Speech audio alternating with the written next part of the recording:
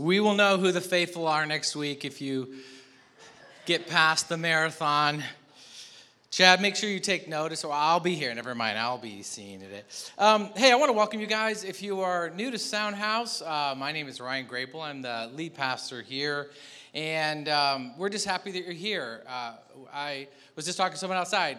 It is weird if you just come into a new place. We hope you feel welcome, and I'll put our church kindness and hospitality up against any of them. Are we supposed to do that, competing with other churches? I don't know, but I just think that our church is very kind, very friendly, and I'm very appreciative of that. So we hope you feel that as well.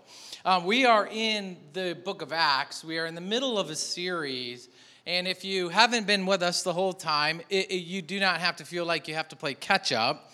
Every single journey that Paul is taking, and we're in his second missionary journey now, the Apostle Paul, every city he seems to go to, we can mine out these beautiful values and these wonderful things that are very relatable to us every single time we get into one of his experiences.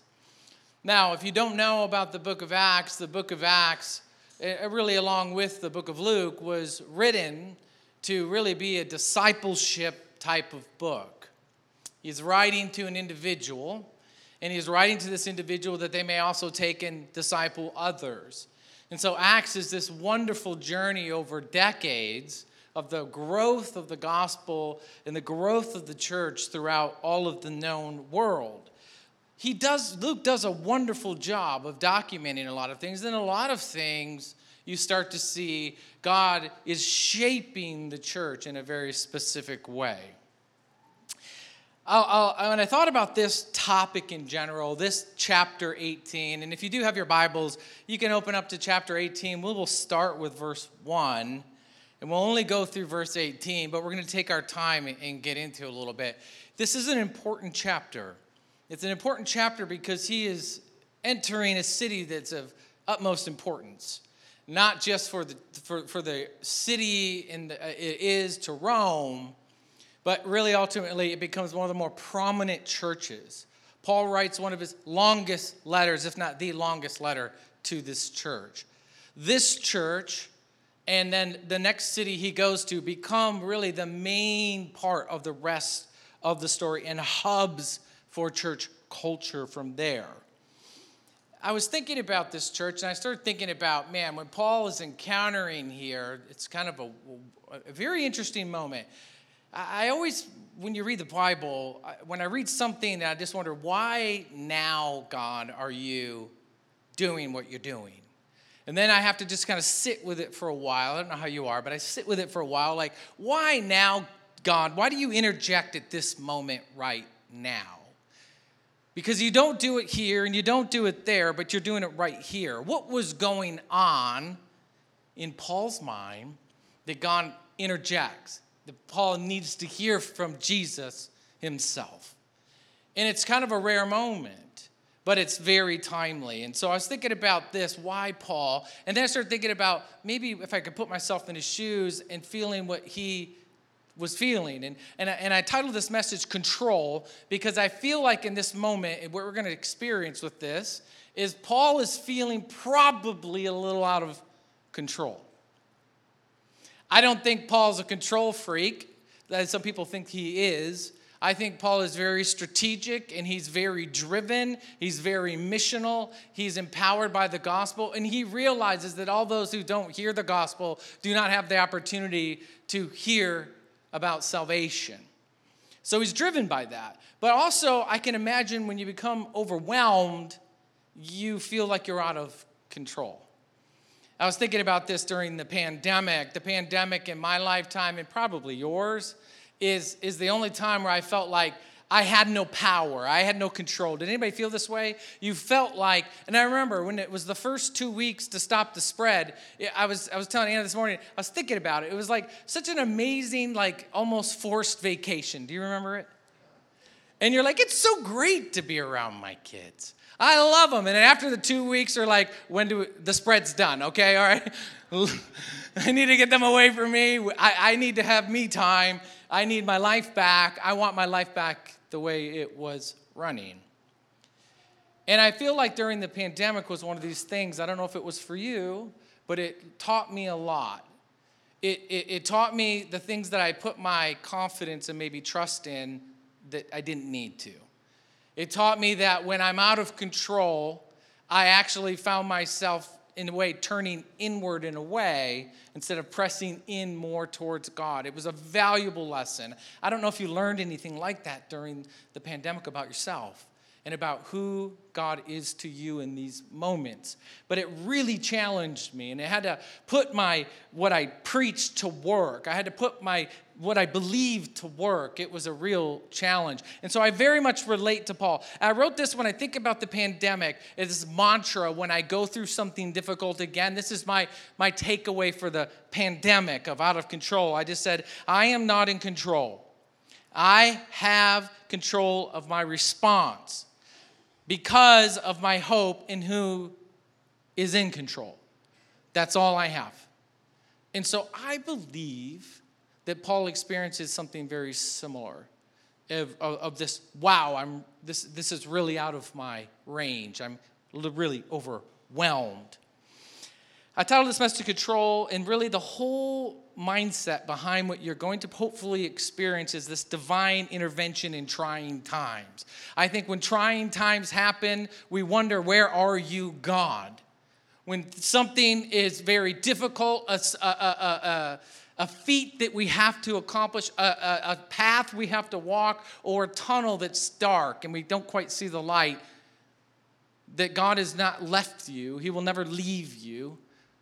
He is right by your side. He is in the valley, and he will be with you to the mountaintop. But the divine intervention in trying times, there's 3 moments we're going to see here in this story that God reminds Paul that God is actually in control and Paul is not in control.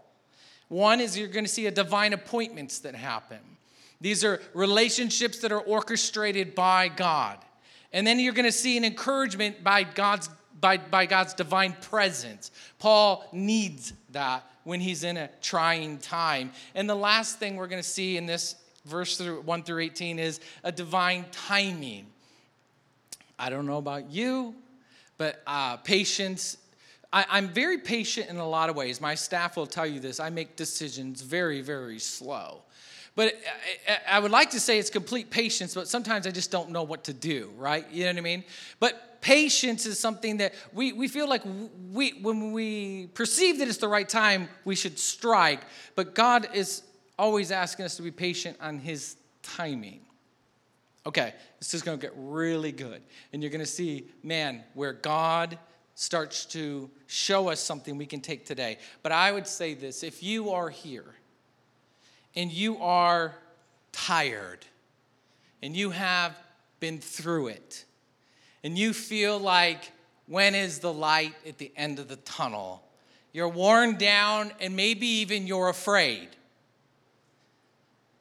We have to remember when we hear this and read this that you serve the same God Paul serves, and that God loves Paul just like he loves you.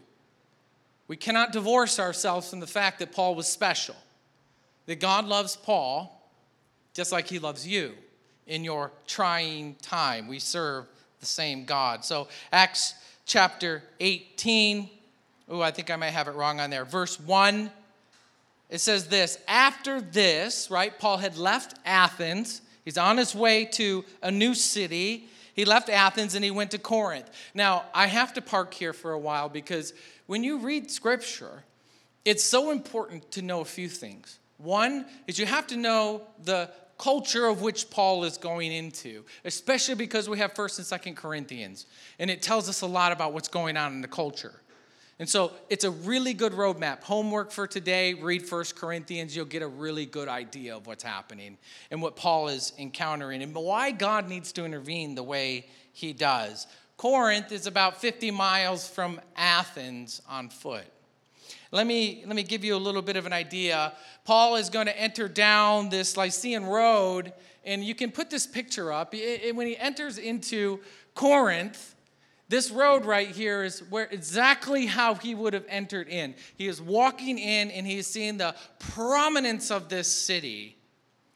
He's seeing the awe of the city. It doesn't look quite like it there. We'll see it in a second what it looks like. But he walks in and he sees all of this worship of other gods. He sees all of this wild, crazy, debaucherous living, all happening right out in the streets. And up on that hill, Arco Corinth is this huge 1,800-foot mountain. And on the very top, you can still see a few remains today, is the worship to the goddess Aphrodite. And this god of love, this god of sensuality, right? And so we see a lot of words that now live on today from that worship. And at this place was a place of absolute immoral living. So he walks into this. Now, Athens would have been very cool for Paul because, he grew up in Tarsus, which was almost equivalent to Athens in intellectual, levels of education and schooling. That's why Paul did so well in Athens. He grew up that way. So Athens might have been quite an interesting place for him. Corinth is a very, very, very different place. And if you look at it, he's walking and he walks into this, what's called the Agora. And this is where he's naturally going to go. This is the marketplace. This is where Paul can then go do his trade. See that little arch thing right there? They had tons of them all along. And Paul would have been parked up at one of those places there selling tents because that was his trade. Every young man had to learn a trade, and every young aspiring rabbi needed to learn a trade. And eventually he would then get his young apprentices to have trades, and then they would support the rabbi. Paul decided not to go that route. This is what Corinth would have looked like through models. If you can look at this next slide. Corinth would have been this overwhelming metropolis of 200,000 people. It was quite a spectacular place. Let me give you an idea of Corinth so you can see it too, is that it was an ancient Corinth. It was a Greek city before Rome had taken it over. It had major influences in Greek. You know those little potteries that you see of the black figures that are painted on pottery that when you look at ancient Greece, that's all came from Corinth. That's their influence. You know those really cool helmets that you saw in maybe 300 with Leonidas, those cool helmets? That's all Corinthian armor, right? They were very influential in Greece. In Greece. You know, like this beautiful bronze, you have Corinthian bronze. It was gold, silver mixed with bronze. It was the best bronze in the entire empire. That was them. And they had something really big called this Isthmian Games, right? And these games were on the level of equivalent of the Olympic Games that we still carry on today. This was a massive deal. And why I'm telling you this is because you're going to see the influence of the surrounding area around Paul as he's writing Corinthians. He's going to contextualize a little bit like we talked about last week so that they relate to what Paul is saying when he's communicating the gospel. These games had boxing. Paul references boxing in Corinthians. These games had wrestling. These games had running. These were massive profiting events that brought the city a tremendous amount of wealth and fame as well. And Paul happens to be there during one of these games. Listen to what he writes in Corinthians 9:24. He says, "Do you not know that in a race all the runners run, but only one receives the prize?" This would be very much part of their culture. "So run that you may obtain it.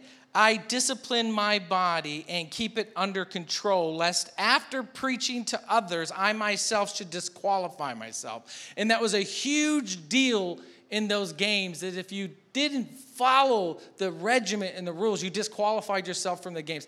This very much related to the people in Corinth when he wrote this letter to them. I very much can relate to this idea of Paul is writing that it's you must keep yourself disciplined. And Paul's encouraging them, just like you see in the games, he's saying, you must stay disciplined. You can't loosen the gospel. You can't loosen your living. I've been trying to get up in the morning to work out. Is anybody a 5 a.m.er in here? It is so rough.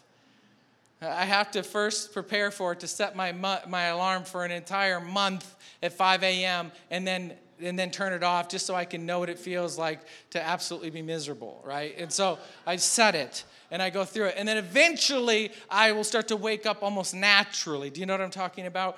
And then you start to work out, right? Paul is saying being disciplined. He needs to say this to this culture because it's highly undisciplined. And he's saying that, listen, it's going to be tough, but you've got to stay the course or you will not finish the race. And these people are highly distracted. And eventually, you wake up in the morning, you're like, I can't wait to work out. Do you know what I'm talking about?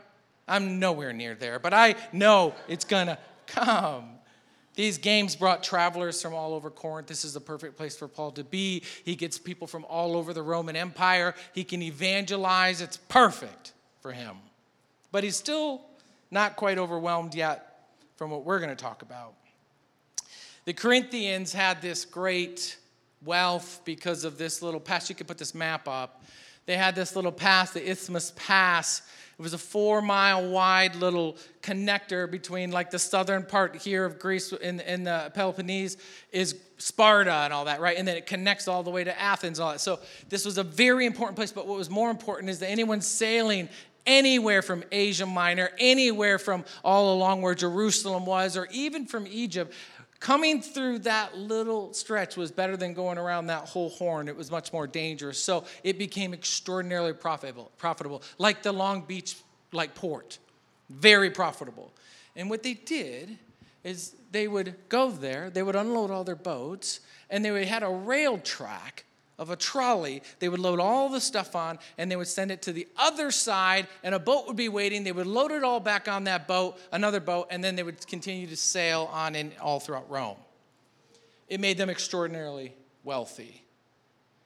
And it was the source of their power and wealth. And it brought so many different people through, right? It made them, I think, ultimately what led to this, you could call it like a sin city, a port city in a way. They were sailors. They had a lot of time on their hands, and they spent a lot of money there. And so it created a huge economy. They worshiped two main gods, and you're going to see it within the Corinthian writings. One of them, you probably didn't realize, Paul is referencing something that only the Corinthians would really know. And it's this Cleopas, and it's this really interesting god because he was the god of healing. And people what they would do is put this picture up. They would bring body parts that needed healing, and they would bring it and have it blessed at the temple. And sometimes they would take it home, or they would leave it at the shrine that they need their leg healed, they need their stomach healed, they need a body part, their hand, these most important features of the ancient time. And so it gives a little more context when Paul writes in 1 Corinthians 12:26, when he's talking about the body parts and the hands, and every body part needs each other. He's talking about unity in the church. And a hand can't go without having the rest of the body, and it can't just be just an eye. It's multiple moving parts. Verse 26, if one member suffers, all suffer together. If one member is honored, all rejoice together. And then there was Aphrodite, who was on top of that Arco Corinth. And up there is probably where the greatest problem in the city was. This is probably what brought Paul into a little bit of anxiety, because it was famous throughout the world of when you went to hike up to see and worship at that altar, there were 1,000 prostitutes to help you worship, male and female. And so there was a tremendous amount of immoral living going on there. And it was a place that people stopped off of, like, hey, what happens in Corinth stays in Corinth. Do you know what I'm talking about? You wouldn't relate to that. But this idea that whatever happens here happens here. And it was readily available, and it was promoted, and it was celebrated within the city. So during the day, they would worship and how they worship was engaging with these prostitutes. And at night, then they would go in throughout the city and engage in more. The prostitutes would all throughout the whole city. So it was everywhere. And that's why I think when 1 Corinthians 1:33, Paul says, bad company, it ruins good morals. He said, wake up from your drunken stupor, as is right, and do not go on sinning. You have to wake up. You cannot engage in this. You cannot be around that. Rome came in 48 BC and absolutely destroyed this city because Corinth took a side against Rome. And it's an interesting thing because you'll see why Corinth is what it is by the time Paul gets there. It's no longer a Greek city by the time Paul gets there. It is a Roman city and a Roman colony, which is extremely important. It was a prominent city, ruled the area. And when Rome came in to destroy the city in 148, what they did is they decided that they would kill every single man that was a Corinthian. So they had a population of around the same. And so they slaughtered all the men. They took all the women and children and sold them into slavery. Then they would go in systematically, and then they pillaged the entire city. And then they went and they destroyed every single part of the city, and they razed it to the ground. It was desolate for 100 years until Julius Caesar said, we should make this a colony, probably because of the isthmus. And so they built a brand new city. Now, in ancient history, a brand new city was very rare, okay? These were new buildings, new cities. It was hot place to be. Everyone was going there. The money was coming in. Julius Caesar didn't populate it with all the people of society. He put in all the freed people, and he put in all the even slaves, and he put in all the middle class, and he said, hey, listen, this is your city. And so it was an interesting city because there was a real interesting mix of entrepreneurs, Paul. That's why it was easy for him to do his business. And there was a lot of kind of movement happening, a lot of mobility that never happened in the ancient world. You were born into wealth. Most likely you didn't create your wealth. But this city had all of it together. It was a real boom town. I would say this is a very good mix between San Francisco and Las Vegas, if you want to put it together. A lot of gold rush happening, a lot of new money, and a lot of wild living that no one talked about when they got home. If you were Corinthianized in ancient literature, that meant that, oh, that guy, he's been Corinthianized. It's not a good thing. It means that he's morally corrupt. He's been Corinthianized. All the ancient plays, if you were a male in an ancient play that was a drunkard or greedy or just absolutely debaucherous, you were a Corinthian man. And if you were a harlot, you were a Corinthian woman. And all the it was famous. So maybe you can see a little bit maybe why Paul writes 1 Corinthians 10:12. Therefore, let anyone who thinks that he stands take heed lest he fall. No temptation has overtaken you that is not common to man. God is faithful. He will not let you be tempted beyond your ability, but with the temptation, he will also provide a way of escape that you may be able to endure it. He's writing to a people who are known for immoral living. And they're trying to live that out and be holy and pure before God in a culture that absolutely does not celebrate that. It's against their economy. Can we relate to this a little bit? Can you see why maybe Paul walked in and was like, I'm in trouble. You know what I'm saying? Like, this is overwhelming. It had travelers from all over. This is why Paul is so strategic. Settlers from all over, entrepreneurs from all over. It was multicultural, multiracial, and it was a city that anything goes. That's what Paul walked into. I was thinking about this for myself, and maybe you can ask, have you ever walked into a situation and you had to take a minute because you were just a little bit flabbergasted by what was happening in the situation? You ever been there? You walked into the wrong hangout. You walked into the wrong spot, and you're like, oh, I didn't come for this, right? Paul walks into this. Here's the three things, the three moments God's going to remind Paul. So I thought we need to get into that Corinthian a little bit so we can see maybe what Paul is feeling here. The first thing is this is divine appointments. God shows Paul that no matter how maybe overwhelming the task is, he has people that he has been orchestrating to help. It's such a good moment.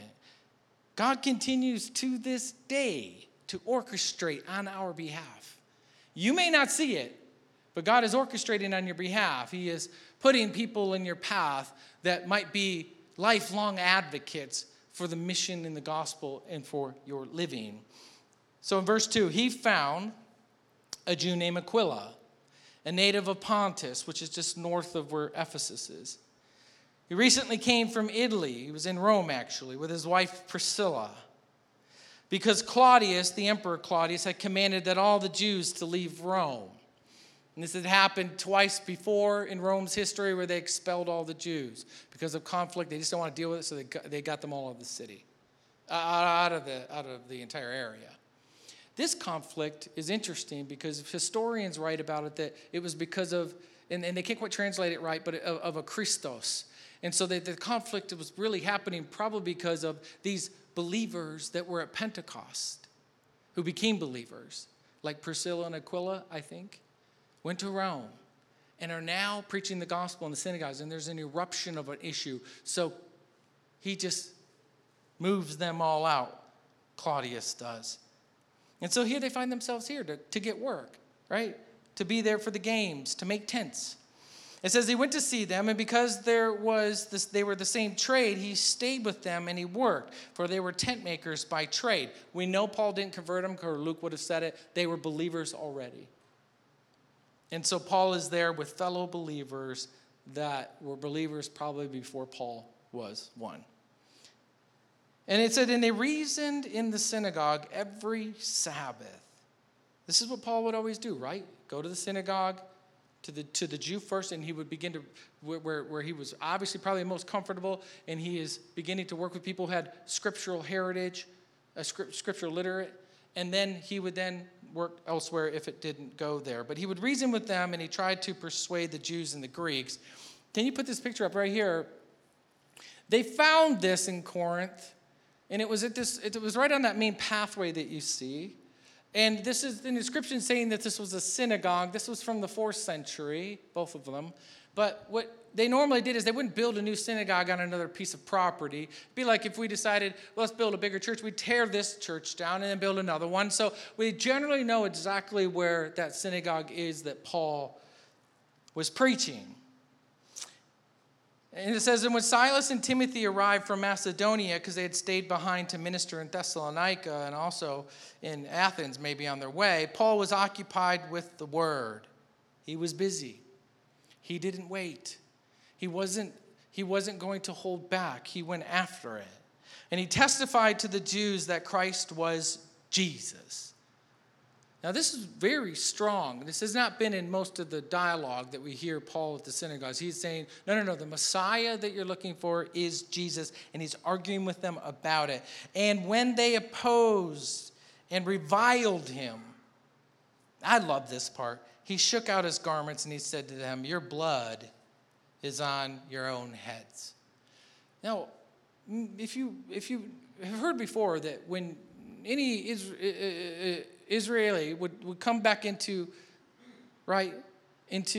Israel, Jerusalem, and then if they were in a country that was not theirs, they would dust their feet off so they wouldn't, taint the land, the holy land. Or if you were at a house and it was disruptive and they didn't want to hear what you had to say, Jesus said, just dust your feet off and move on. Well, Paul takes his whole garment on and shakes it out and says, listen, I'm not responsible. I clean myself of this. I presented you the truth, and now the blood is on your own heads. He says, I am innocent. For now I will go to the Gentiles. And he left there, and he went to the house of a man named Titius Justus. Most would say Gaius, because he's referenced later in Scripture. Gaius Titius Justus, a worshiper of God. And his house was next door to the synagogue. I love this. Paul literally gets in a fight. They don't want him there. And then next door, he starts his own shop up right next door. It's like, when you go down the street and you see like First Baptist and across the street is Second Baptist, I'm like, ooh, that was a hard day. When they like, hey, guess what? We're moving across the street. He literally is right next door. So we have an idea of where Paul was originally preaching and where the first Christian church in Corinth was, because we know where the synagogue was. Put this picture up. This is generally what a home in Rome looked like, because this was in a Roman city. They built this city. This is a Roman villa. And so this is probably what Titius Justus' house looks like. And in the front part there, smaller section, was this courtyard. And that's where you came in, and that's where business was done. That's where people met. Back part was the house. So most likely we think that it was in the front part is where the meetings were taking place. And so it's right outside, right next to the synagogue, and they start meeting. And this makes me think a little bit why he's so conscious about how the church behaves, especially to the public. Because in Corinthians, he deals with that a lot. And remember when they had this problem of speaking in tongues, and everybody's speaking in tongues, and it's getting a little wild and out of control, and some of the things that they're misusing the gifts, right? And they're right next door to the synagogue, and they're right there in that courtyard. People can walk by and be like, what's going on in there? No, thank you. Right? So he writes in 1 Corinthians 14:23, if therefore the whole church comes together and all speak in tongues, and outsiders or unbelievers enter, will they not say that you are all out of your minds? He's very conscious that to the outside world, the church has to be orderly, because God is a God of order, not chaos. This makes a lot of sense, right? When you see it like that. And so you see, okay, Paul is dealing with things with this church, but he plants the church right next door. I love it. But here's one of the best parts. So he has the divine appointment of Gaius, right? Titius Justus, who's a high official, we find out later. And then you have Priscilla and Aquila, who become lifelong companions of Paul. And then you have this next person, Crispus. I don't know about that name, Crispus. It's actually not a great name, even in ancient world. It means curly, okay? I don't think he wants to be called curly, but his name is Crispus, the ruler of the synagogue. Now, this has never happened in Paul's ministry. The ruler of the synagogue believed in the Lord together with his entire household, and many of the Corinthians hearing Paul believed and were baptized. Oh my gosh. He goes into a place that seems impossible. And he is preaching. He gets these lifelong supporting friends. And he gets this backer of the entire church. And then he gets the ruler of the synagogue and to come next door and be a part of the church. Listen, when you're in a hard time, you can't discount that God is making divine appointments on your behalf in some way. You must always be open. Here's a reflection I wrote down. Maybe we can kind of take ourselves, which is Paul experienced a divine appointment in the market while he was working. You could be at your job and you're just working, and next thing you know, someone next to you is doing life in the same way you are, and they're maybe a believer, maybe not, but you're connecting away, and God's brought someone in your path. Don't close off those opportunities. And then the synagogue, he gives them a lifelong support and friends, and also the ruler of the synagogue, which gives them a tremendous amount of influence within the city, in this very corrupt city. Here's my challenge to you on that, is that you got to pray, you got to trust to be open to divine appointments. You got to pray for them. Paul was no doubt asking for them. God, what am I going to do? I need help. For those divine appointments, because God is constantly orchestrating all around you. He is constantly at motion and in movement all around you. You must pray, and you must open your eyes to see him. The second amazing thing that happens that gives Paul a feeling that he is not alone is one that God literally tells him, you are not alone. Paul has been through it all. Paul is probably tired, but then there's always but God. He goes in one city, he's beaten up and chased out. He goes to another, he's stoned almost to death. He goes to another, he's on the run from city to city to city, laughed at, mocked at. Imagine by the time he gets to Corinth, he's just like, hey, oof. Wow. I think this is why God comes to him now. He's been given these amazing people around him, but he's in a city that probably is maybe over his head, and he's never been to anything like this. And it says, and the Lord said to Paul one night in a vision, this is Jesus, don't be afraid. Go back on speaking, and do not be silent, for I am with you, and no one will attack you or harm you. For I have many in this city who are my people. That's good. He needed to hear that. I have many who are going to be with you. Don't be afraid. And he says, and he stayed there 1 year and 6 months, teaching the word of God among them. He stayed here 1.5 years. He stayed in Ephesus for 3 years. These are the longest stays that he had. The cities needed a lot of work, and the people did. And so he needed to know he could continue to do the work of changing lives. But he was afraid. I think when I read that passage, I thought, what was Paul going through? And I think I have an idea of what he was going through. But we have to be careful that we don't island ourselves when we get in that place, right? Or lose faith that God is at work all around us. We have to be careful not to do that. It's a temptation to do it because when you're afraid, we tend to withdraw. But God is saying, don't withdraw, Paul. Continue to go. Don't island yourself. Don't worry. I've got more people than you realize. This kind of reminds me of a passage that's in 1 Kings 19. And Paul actually quotes it in Romans. And so I'll read it from Paul's quote. Romans 11:3. Lord is speaking in this moment of this prophet who's afraid and no one else is there, Elijah. And he's like, there is no one else around me. I'm surrounded by essentially devil worshipers. And I'm the only one left. And it says, Lord, I have killed your prophets. It says they have killed your prophets. They have demolished your altars. And I alone am left. Paul is teaching the people in Rome about this. They seek my life. But what is God's reply to him? I have kept for myself 7,000 men, and they have not bowed their knee to Baal worship. So too, at this present time, there is a remnant chosen by grace. As Elijah needed that encouragement, no doubt Paul needed that encouragement, and no doubt you need that encouragement. Sometimes when you feel like you're the only one, sometimes we feel like we don't have anybody else with us. God is going to have to remind you, hopefully through these scriptures, that you're not alone. He has a remnant. And there are those that, why you're not alone is because there are those waiting for you who God has been working on, that are waiting for you to deliver the gospel. So they are not alone.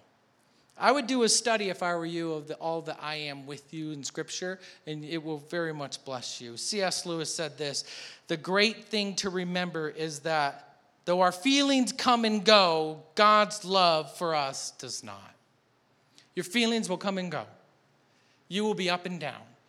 Paul might have been down here, but God's love will never go.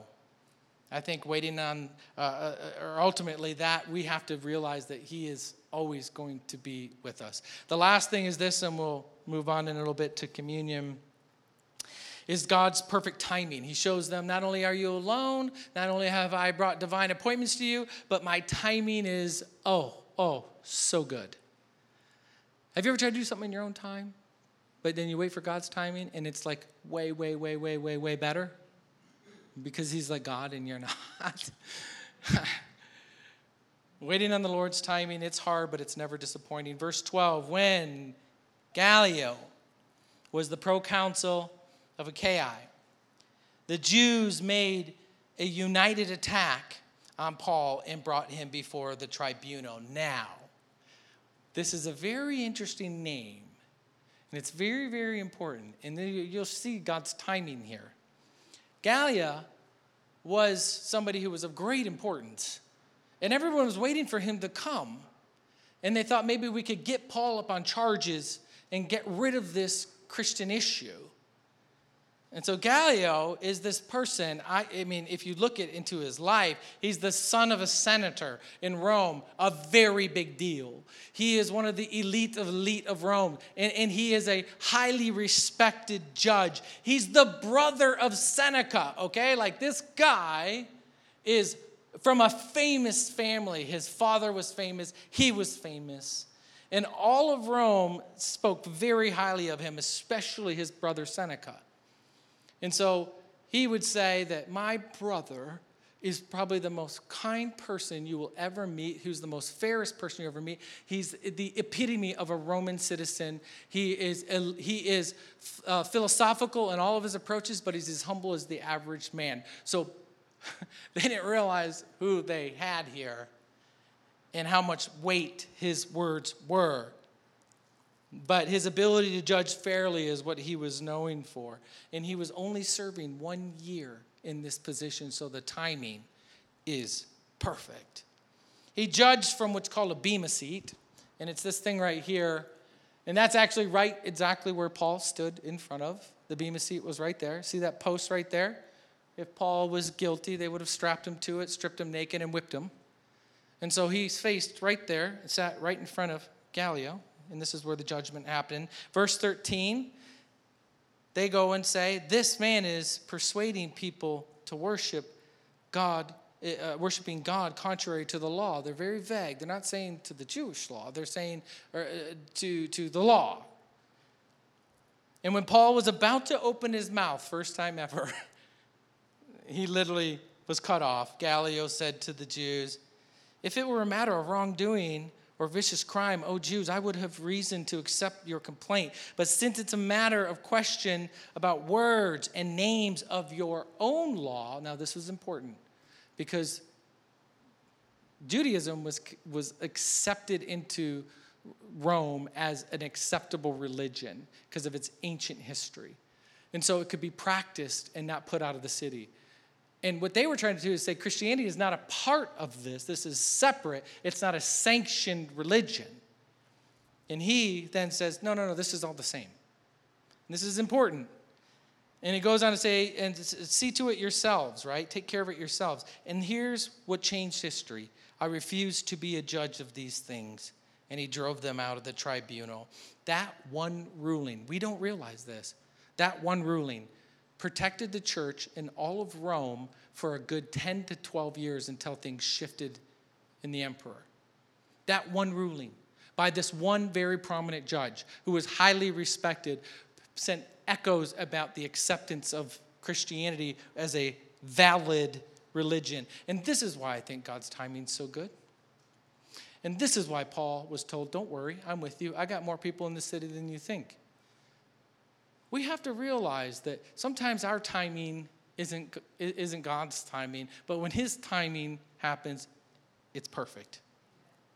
And it protected the city, and it protected Paul, and it protected this movement, because they could have ended the movement right then. It says, and they all seized Sosthenes, all the people in the crowd, the ruler of the synagogue, and they beat him in front of the tribunal. But Gallio paid no attention to any of this. Sosthenes is probably Crispus. Most people probably believe that this is when Paul gives people different names. Crispus meaning curly, Sosthenes meaning leader in strength. Paul references him later in Acts, and we see him in Corinthians. Actually, he puts Sosthenes on the letter of 1 Corinthians, which probably means Sosthenes was this highly influential leader, which he would have been when he converted. These are his people. After this, Paul stayed many days longer, and then he took leave with his brothers and set sail for Syria. And with him, Priscilla and Aquila to Cenchreae, and he cut his hair, for he was under a vow. We don't really know what vow he was under, but we do know this, that I believe this, and I've read many that do, is that Paul, from the moment he was given that promise, he vowed that he would keep this vow until he left. And when he was at the port to leave, he shaved his head. And the vows were very important. But I kind of like it because it was a reminder every day his hair got longer that he's going to believe in that promise God had.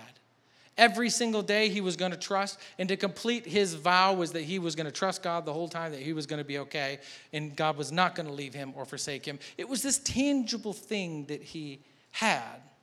I kind of like that. His trust reminded him of the commitment to trust. I'll give you just a reflection, and we'll go into community or communion. A reflection here I think is good just to ask ourselves is, in trying times, strange places, and exhaustion has set in, remember how God showed up for Paul, and that he loves you the same. That promise he made is the same promise he makes you. Maybe we do need a reminder like Paul's vow to remind ourselves of every day that God has made this promise to us. Maybe something, I don't mean grow your hair out, even though I think that, Royland might not work out so good for you and I to grow our hair out, but I think there's things in our life that we can do to remind ourselves that God has made a promise and that we're going to trust in that promise. Here's a challenge. Push yourself beyond your comfort zone. We have a couple here that moved from Michigan, and they're planting a church. And I praise them so much because I feel like you guys are a little bit like Paul and Priscilla and Aquila. You've showed up here, you don't know anybody, and you're just starting from scratch, right? And they're hoping to plant, you don't even know what city you're going to plant in, right? They're just feeling it out. I mean, don't plant across the street, though, like Paul did there. That'd be weird. No, but you can. We'd love you the same. But the thing is I respect what you're doing because you're showing up and you're going, God, what do you have for me? And you're not from here. I mean, you're from Michigan, one of the most beautiful places in the land. And so naturally I have to support you. But you're pushing yourself beyond your comfort zone. We have to push ourselves beyond our comfort zone to experience, I think, what the gospel can really do. I say we look to see God's divine appointments, his presence, and his trust in perfect timing. Let's bow our heads.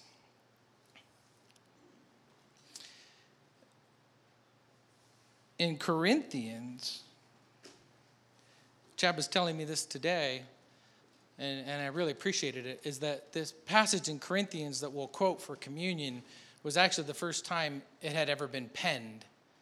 Because Corinthians was written before the Gospels. And so these people are hearing the story of the Last Supper, the Corinthians are. But Paul's writing to the Corinthians because they're dealing with an issue because there was a class inequality happening in the Corinthian church. Some people who were very rich were not very kind to the people who were very poor. Some people who had high status weren't kind to those who didn't have high status. And Paul uses the story of communion to be the great equalizer that actually all of you are poor and spiritually barren without Jesus. And he's dealing with dissension in the church. He's dealing with issues in the church. And then he says in 1 Corinthians 12:13, for in one spirit we are all baptized into the body, Jews and Greeks and slaves are free, and we are all made to drink of one spirit. You're all the same. When you leave this place, maybe we will experience life where we feel like we're in a different context. But in this place, in this moment, Paul is telling them, when you are together, this is a moment you may never act as if you are any different than anyone else here because we all need to come to the table. The most important things Paul addressed in Corinthians, you'll see the theme, is that the solution to all your problems within the church is a lack of love. And that causes disunity, and that causes issues, that causes sinful living, that causes distraction. It's the lack of love. Love for who Christ is, love for one another, love for the person you're engaging in sinful behavior with, lack of love with each other and disunity in the church and judging each other. It's the lack of love. Paul says it over and over and over. And actually in chapter 16, one of the last things he says is that you must go and love one another. That's what communion is about. That's what Paul wanted to teach that church who was so upside down. I don't really know where you're at right now in your life. But if you are in a place like Paul where maybe you're a little overwhelmed, maybe today, and you take communion, you go back to your seat, and you reflect for a moment during that song, and you just say, God, I'm going to trust you. Again, I'm going to make a vow that I'm going to trust your words. I'm not alone. There are people all around me, and I don't even know it. You are at work. I'm going to trust you. And I'm going to do everything I do out of love. Because I need what you have, God, no matter how great I think I am or how low I think I am. We all need you. So let's pray. God, we love you. We thank you so much for your word. We thank you for the Corinthian church and God and your work through Paul and shaping and guiding and directing that church. And God, ultimately your move in a church that seemed impossible and too dark in a culture. But God, you grew a bright light in the city. And God, I just thank you that you are doing the same through us. No matter how dark or how hard or how difficult culture seems or how overwhelming it is or how frustrating things are going on in our life, that God, you are burning a bright light in this church and help us be the light into the world around us. And today as we take communion, it's a reminder of everything you did, Christ, on the cross for life, salvation, resurrection, redemption, and to be ambassadors for you. In Jesus' name, amen. Would you stand with me and sing this last song? Feel free anytime to come up and get communion.